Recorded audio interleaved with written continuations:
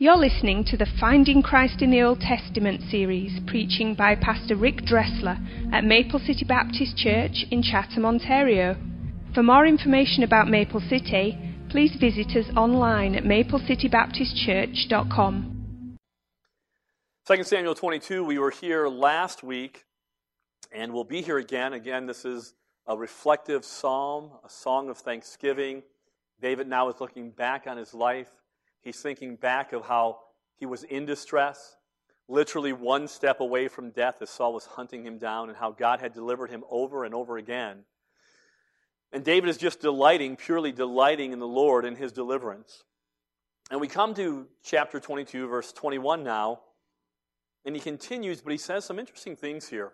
And so let's look together at verses 21 through 31, and I want you to note specifically, if you'll remember this, we'll get back to it, but verse 21 and 25 they're the same, actually. So let's look now, as David begins in verse number 21.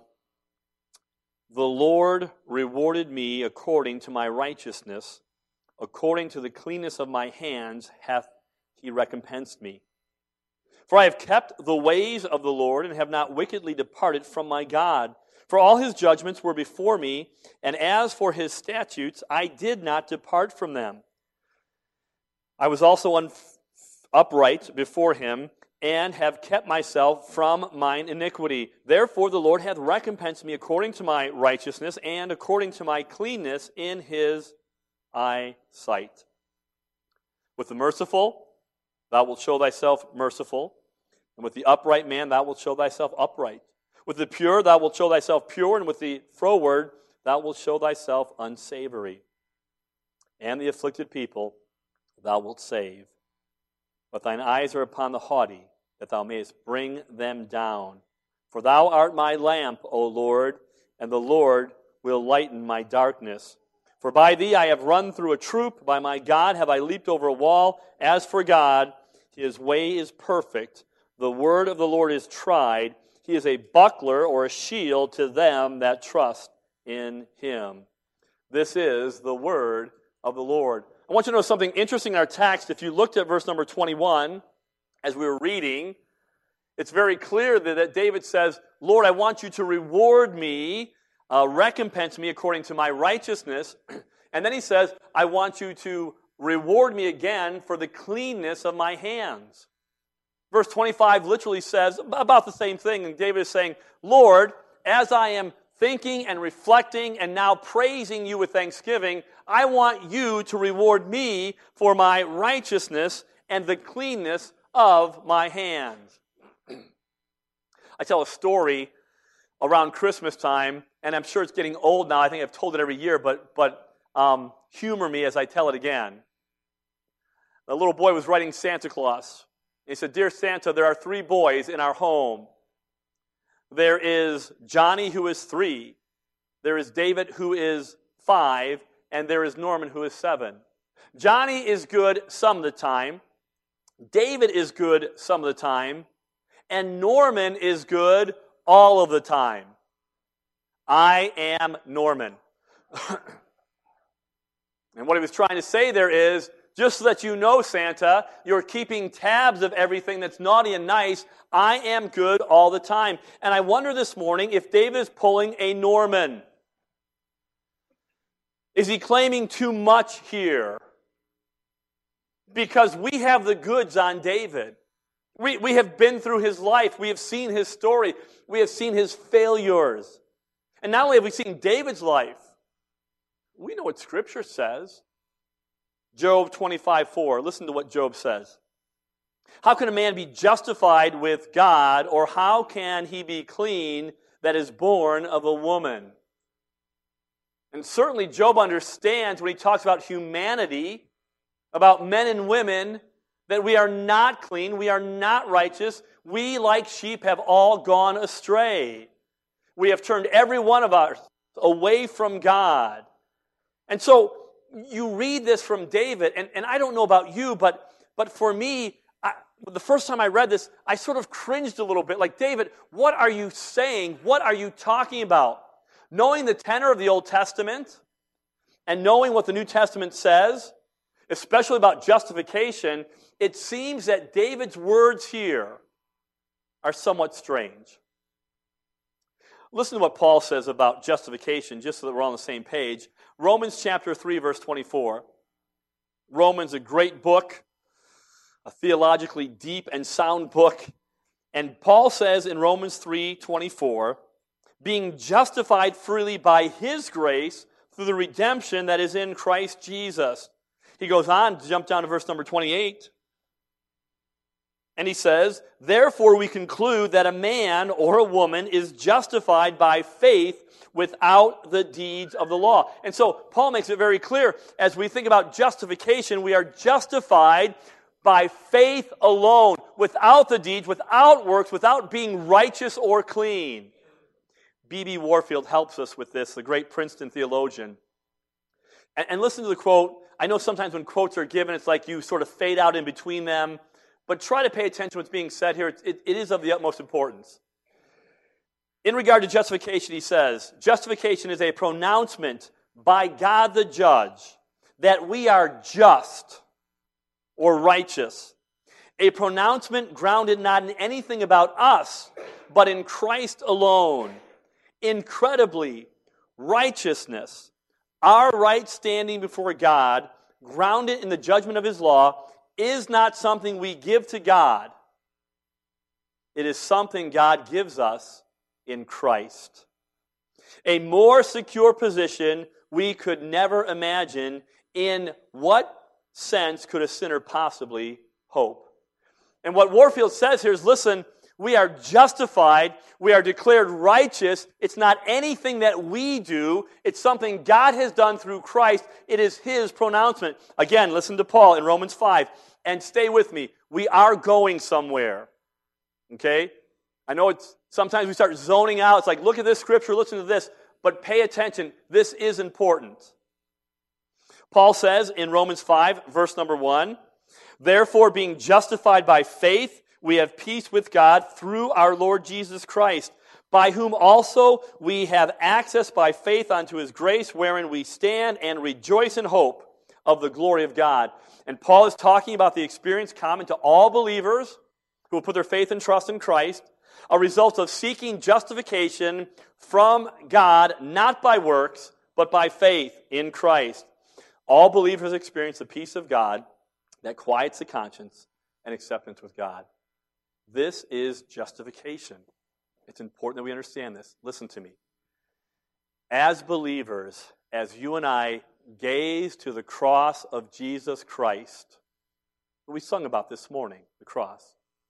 As we gaze to the cross of Christ and his finished work, we understand this morning that God also gazes to the cross of Jesus Christ and cannot condemn anyone who is in Christ. And so, that means that when we come to Christ by faith alone, by grace alone, and we repent and call upon his name, it is not my righteousness, it is not my goodness, it is not my works. I come in the merits of Jesus Christ, and as God looks at that sacrifice, the sacrifice of Christ, every individual who is in him, and Paul has a lot to say about being in him. When God looks, he doesn't see my righteousness. He sees the finished work of Jesus Christ. It's justification. It is a powerful and beautiful thing. We sing an old song around here. His oath, his covenant, his blood support me in the whelming flood. When all around my soul gives way, he then is all my hope and stay. On Christ the solid rock I stand. All other ground is sinking sand. All other ground is, like the young people will say, stinking sand. All right? It's stinking. It doesn't mean anything. So, here's the point this morning. Saying all of that in our text to say this: we cannot overemphasize enough the righteousness that God gives through the work of Christ. I want you to understand that this morning. We cannot emphasize enough that the righteousness that we have that makes us right before the sight of God comes by the merits of Christ. We could go on and on and on and on about that truth. It's a great truth. So, here's the question. What in the world is David talking about? Back in our text, he says, God, reward me according to my righteousness. Reward me according to the cleanness of my hands. Is David being arrogant here? What is he talking about? Well, let's look back at our text now. With our understanding of justification by faith alone, our righteousness in Christ, David tells us now what he is talking about. Look at verse number 22. We find these three verses tucked neatly between these two statements. And here's what David says. Listen now. For I have kept the ways of the Lord and have not wickedly departed from my God. For all his judgments were before me, and as for his statutes, I did not depart from them. I was also upright before him, and I have kept myself from mine iniquity. Listen and listen closely. David is not claiming perfection here. We know that. We know David's sins. He knew his sins. He is not claiming here, God, look at, I am perfect in your sight. This is an overall fidelity to God. David, when he blew it, when he fell, he always went back to the God of the Bible. He never apostatized. He never worshipped idols. He would blow it, but he knew he could run back to this God. His word, his ways were before him. And David says, I was upright. There's a wholeness in his integrity. David is not speaking of perfection in life's particulars, but a wholeheartedness and integrity in life's commitment. What David is saying is, this is a life direction, a striving for obedience. There is a right way to live for those who follow Christ. And so this morning, listen to me. We can never overemphasize the righteousness we have in Jesus Christ. We who are saved, it is not our righteousness. But listen to me. We cannot underemphasize the actuality of living a righteous life. Yes, I am righteous in Christ. That is my standing. But God calls his people to actually live righteous lives. My fear is that many believers come to Christ, and they come to Christ for a bomb shelter or a fire escape. It's like, man, I see judgment, I hear judgment, I know I'm wrong, but I don't want that, so I'll come to God to be saved from the wrath to come. But I'm not interested in my life changing much after that. My friend, listen to me. If that's your idea of grace, that is not a grace that saves you. Because a grace that saves you is a grace that changes you. What does it mean to be a disciple of Christ? Does it mean that I prayed a prayer and now I'm set? Does it mean I show up to church on Sunday and the rest of the week is mine? What bearing does a righteous life have for me and for you? Look with me, if you would, now to Titus chapter 2. Again, the words of Paul. And we know what Paul already said about our righteous standing in Christ. Now look what he says here in Titus chapter 2. Starting at verse number 11. Verse 11. For the grace of God that bringeth salvation hath appeared to all men. Again, he's talking about grace. Grace, the unmerited favor of God towards sinners. The grace that delivers and rescues the undeserving. And he says something interesting. He says, I want you to know that the grace of God that brings salvation has appeared to all men. Can I tell you something this morning? Grace has appeared to all men. Grace showed up in the flesh, and his name is Jesus Christ. The grace of God has appeared that brings salvation. It is embodied in the person of Jesus Christ. And then he says there's something interesting in the text. He says, the grace of God, which brings salvation, hath appeared to all men. We have to be careful. We think, okay, wait a minute, what does that mean? If salvation has appeared to all men, does it mean that all men and women are saved? Is Rob Bell right that love wins? That doesn't matter who you are or what you do, you are just saved because grace appeared. That's not the case. Remember when we look at Scripture, every verse has a context. Context is king. Every verse comes in a chapter. Every chapter comes in a book. Every book is contained in the Bible. This is not an appeal to universalism. What it is universal opportunity. Jesus Christ has shown up, and the way of salvation is clear to all men and women. The atonement is sufficient for the whole world, but efficient only for those who believe. That's what he's talking about. And if you have trouble with that, you ought to look at John chapter 10, verse 9, because Jesus says, I'm the door, and anybody who wants to come in and out comes through me, and they shall be saved. And so Paul says, listen, I know about our standing in Christ. I know about the righteousness that we have in him, but I want you to know something. Grace has showed up. And for those who are in Christ, who are saved and born again, it's appeared to all men. We understand that, and now it teaches us something. Look at verse number 12. He says, this grace teaches us. The word teaches means to educate, to instruct. And Paul is about to tell believers, you and I this morning, or you and me, that we are called to live lives that show him as a saving and delivering God. That God not only transforms our nature, we are new creatures, but he transforms our life and our living. And so he says, here's what grace teaches us. There's a negative aspect and a positive.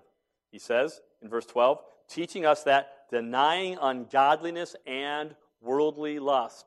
The word deny means to reject, refuse, disavow. It's a purposeful action of the will. It means for believers this morning who are in Christ, here's what grace teaches you. That you and I must deny a purposeful act of the will. There is something that God wants you to do. Now pay attention, because I know this morning, speaking like this, some will say, wait a minute. Isn't it God who changes us? Isn't the Spirit of God and the Word of God who is doing the work in us? Isn't it God who wills and does of his good pleasure? Absolutely. And don't lose sight of that. Philippians chapter 2:13. But listen to what Philippians 2:12 says. Work out your own salvation in fear and trembling. And he's not saying work for your salvation. He's saying cultivate what God has given you. The believer this morning is to deny some things in their life, to reject some things in their life. And the first thing he says is reject ungodliness. This morning, Christian, we are right and our standing is secure in Jesus Christ. We couldn't be more secure than that. But God calls us to live righteous lives now. And so, in order to do that, we deny ungodliness. It's leaving God out of the picture. It's not having reverence or devotion for him. And for too many of us this morning, we have become like the Israelites of Jeremiah chapter 2. And God says, you have forgotten me days without number. Believer, just think with me this morning. Right? Your standing in Christ is secure.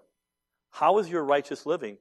This week, have you denied your will, an active part, an action of the will, have you denied ungodliness? Have you made time in your thought process, in your mind, to think about your Lord and Savior? To think about the sacrifice of Christ, to think about his word, his law, and his ways. For many of us, we've forgotten him days without number. We'll leave here this morning, and that'll be it. That will be the extent of my exercise in Christianity.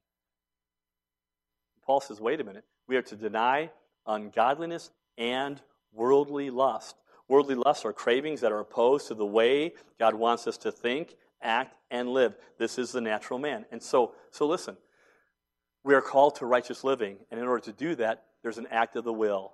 There's something you must do. You need to deny ungodliness and worldliness. Now the positive aspect.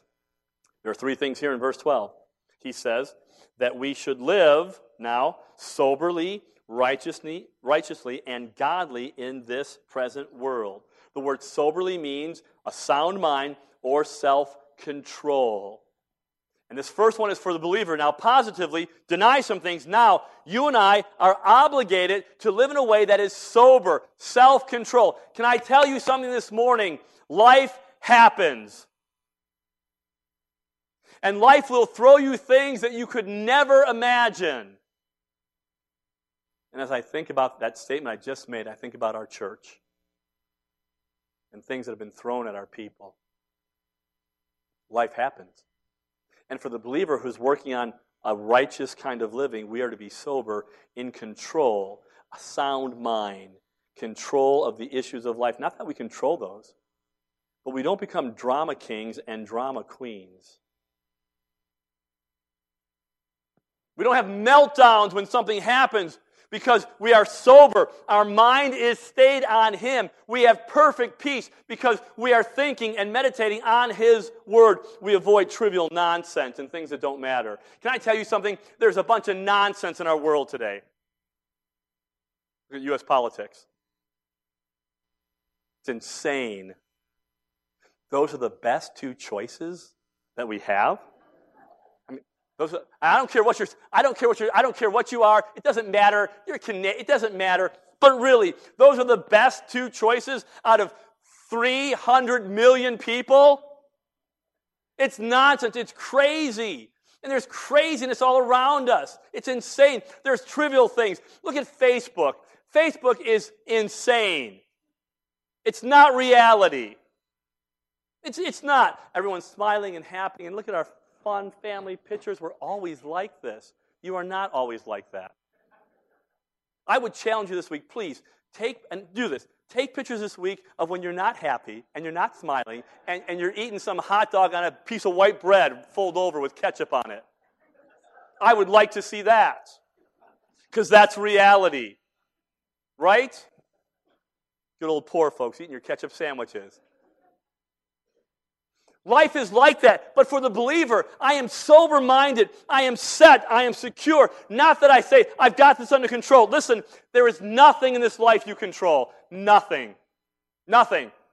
You got control? Wait till the first stomach flu and tell me about your control. We have no control.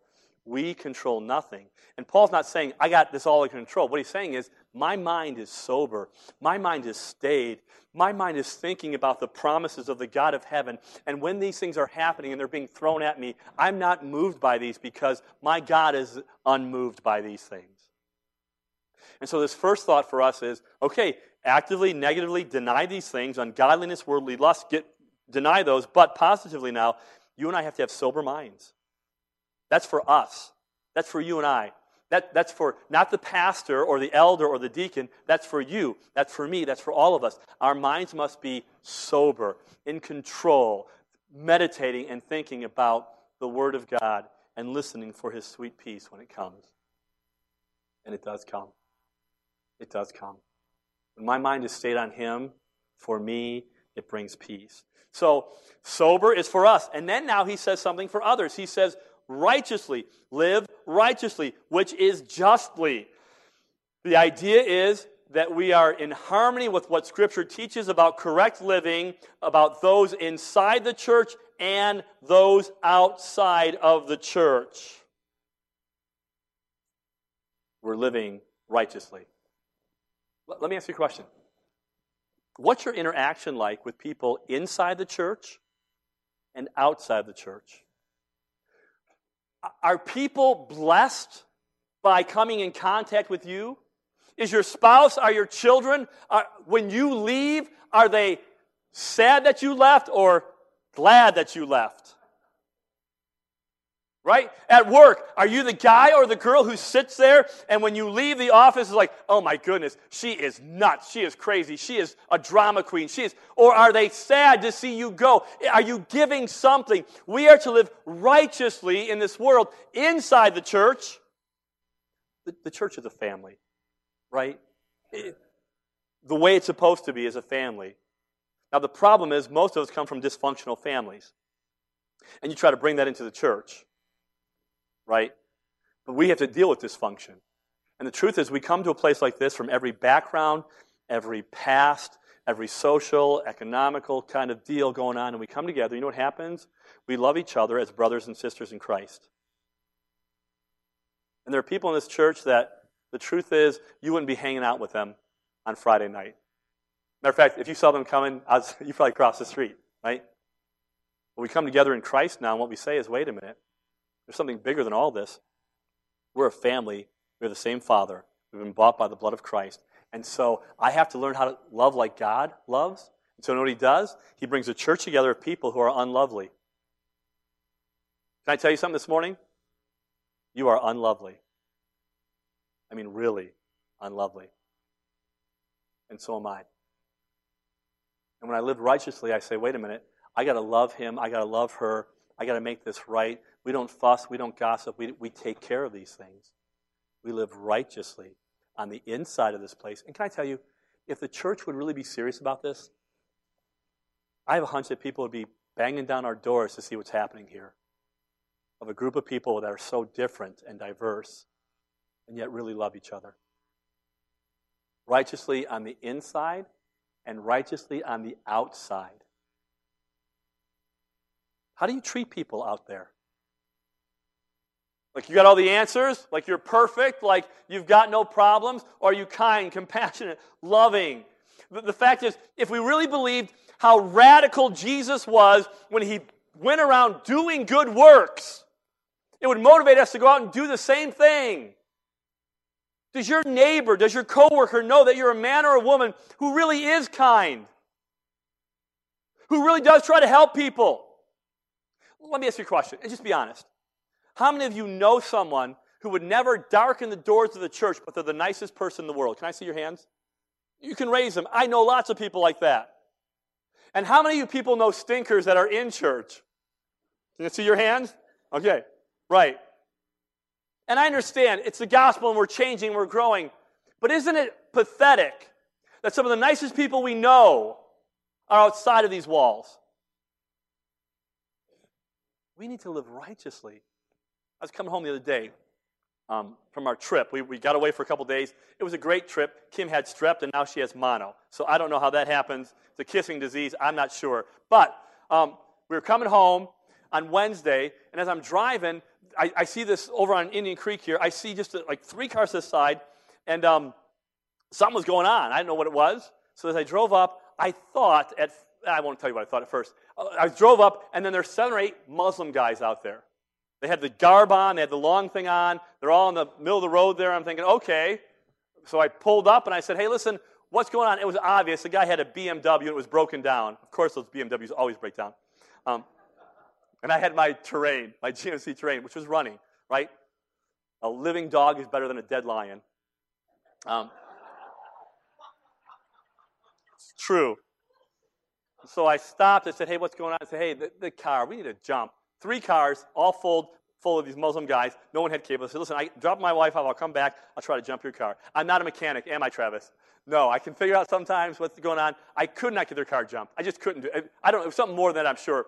But listen to me. I sat there. I talked with those guys. I was loving to them. They were some of the nicest guys you would ever want to meet. What if Christian people would just go out and really be nice to people? I mean, really. I mean, to all people. To people who are different, to people who are unkind, to people. Isn't it easy to love lovely people? Isn't that what we do? Man, I love you because you're lovely, because you're like me. And that's easy. And Christ says, what reward is that? It means nothing. Why don't we start living righteously for others where we find people who need to be loved? And be truly the hands and feet of Jesus Christ. That's for others. For us, soberly, for others, righteously. And then he says, finally, to be godly in this present world. And that's to be like God. That we our conduct is in agreement with his nature. This is our relationship with him. The truth is, only a right relationship with God can produce truly good works. It's not the other way around. We don't do good things to have a right relationship with God. We can't merit. But when I'm right with God, when this is right, this vertical is right, then I do truly do good works. And so this encouragement is for all of us to live righteously, where God has called us to live lives that show him as a saving and delivering God. So let me ask you this morning, is your life right now showing your God as a saving and delivering God, delivering over and over again, meaning I'm not the same person I was yesterday, or last month, or last year, or 5 years ago. This God of mine is delivering. He is saving me. Not only has he saved me from the penalty of sin, but he has saved me from the power of sin. Look what Paul does now in our text. He comes down to verse 13, and he tries to encourage us on how to motivate us to do this. If you're a Christian here this morning, certainly from what I just said, because I'm convicted by this, I think, you know what, that's exactly right. What was just said is true and right. And if you're a believer, there is something in you that says, yes, right? I want this. I know this is true and I need to have this.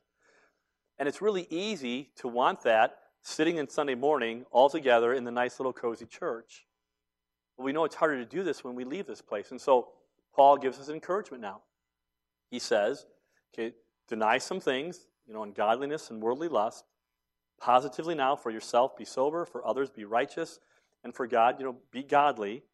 And now he encourages us in verse 13 and says, looking for that blessed hope and the glorious appearing of the great God and our Savior, Jesus Christ.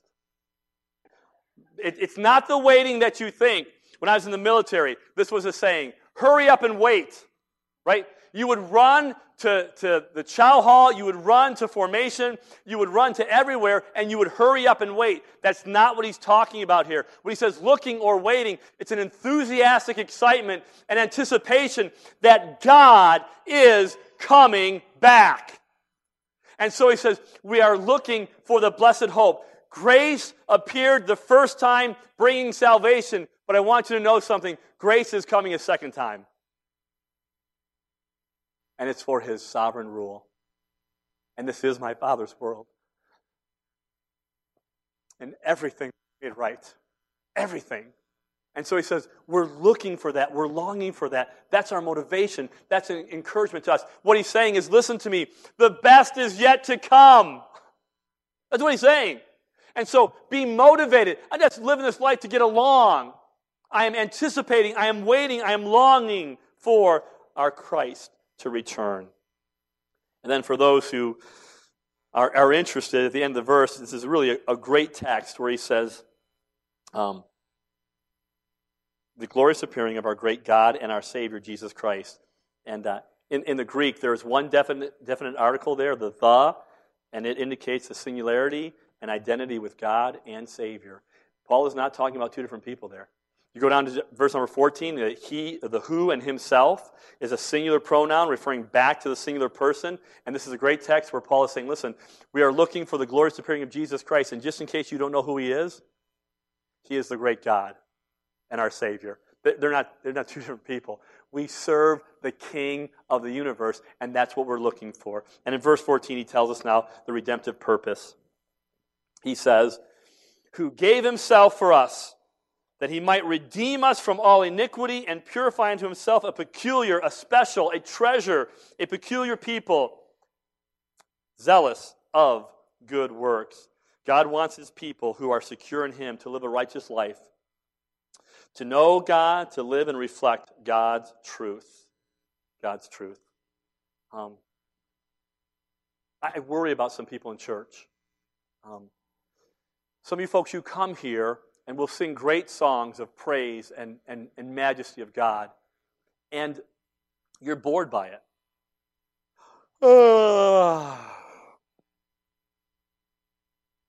Do you know right now for the Christian, God is fitting you for heaven? So I wonder if you're bored now by singing praises to him now, I wonder what your attitude might be in heaven when we sing his praises forever and ever. If when we talk about the body of Christ and the church and gathering together and provoking each other unto love and good works, and that attitude that idea just bores you to death, I wonder what your attitude would be in heaven when thousands upon thousands and myriads of myriads are together as the body of Christ worshiping him. If holiness about God and who he is and being brought into line with him bores you now, where are you going to fare in heaven when holiness is so common, it's on the ornaments of everything there? If these things bore you now, I would have to say to you, you better check out your salvation. Maybe there's something you don't understand here. Because God is fitting us now for heaven. He's left us here for a purpose. And so this morning, it does matter how you live. Don't say what I did not say. Works, salvation. No, you know that. We've talked about that. But it does matter how you live. We don't underemphasize our standing in Christ, but we can't underemphasize the fact that we are called to live righteous. I'm reading a book right now that Nick actually bought for me. It's A Shepherd's Guide to the 23rd Psalm. And there's actually 3 books in there. And so I'm learning some things about a shepherd, because in Cleveland, you don't shepherd anything, right? I had a German shepherd, but that's as far as the shepherding went, right? And I learned, just the other day I was reading, and it talked about how sheep can either destroy the landscape of an area, eat everything, to where it's completely ruined. Or they can be managed well, where they eat all the thorns, the thistles, the weeds. They manage the lawn so that later it looks lush and beautiful, and it's a place that you would want. And the point is, for the Christian, as a sheep, are you destroying the landscape? Or is your life something lush and beautiful, saying, my God is worthy of praise, who is a deliverer and a redeemer and a savior? It does matter this morning how you treat your wife. You don't know my wife. Yeah, you married her. It doesn't matter if I know her or not. She's a daughter of the King. She's your bride. You should love her and cherish her. Try to learn everything you can about her and give yourself for her. It does matter. It does matter how you treat your kids. I just have a bad temper. I'm just this way. Yes, that's the problem. We're all that way. Christ came to make us new. And so it does matter how you talk to your children, how you treat them. It does matter how you work your job. Everybody's doing it. Yeah? We're supposed to do things unto the Lord, not as men pleasers, but as pleasing God. It does matter how you obey your parents. Those things do matter. Listen, God has saved us to change us, and He's called us to righteous living. And we have to remember what He saved us from. I don't live there anymore. We had a study last year for our in-home Bible studies. And one of the points was that sometimes we naturally go back to our old settings. And the guy was giving the example of moving. And when we got to this intersection, he would always turn left because that's where his old house was. But the new house was right. And after a couple times, he had to say to himself, listen, I don't live there anymore. Christian, can I tell you something? If you've been saved and redeemed by the blood of Jesus Christ, your standing in Christ is secure. But you've got to remember something. You don't live there anymore now. At all. And so instead of keep on turning left, you start turning right and live a life that is righteous. God's grace is sufficient to sustain us. We don't do this on our own. We do it by His power. But I want you to know this morning, the temptations are not too strong, the enemy is not too profound or powerful, and the expectations are not too high. God has given the believer everything they need for life and godliness, 2 Peter chapter 3. And so this morning, we cannot overemphasize our standing in Christ.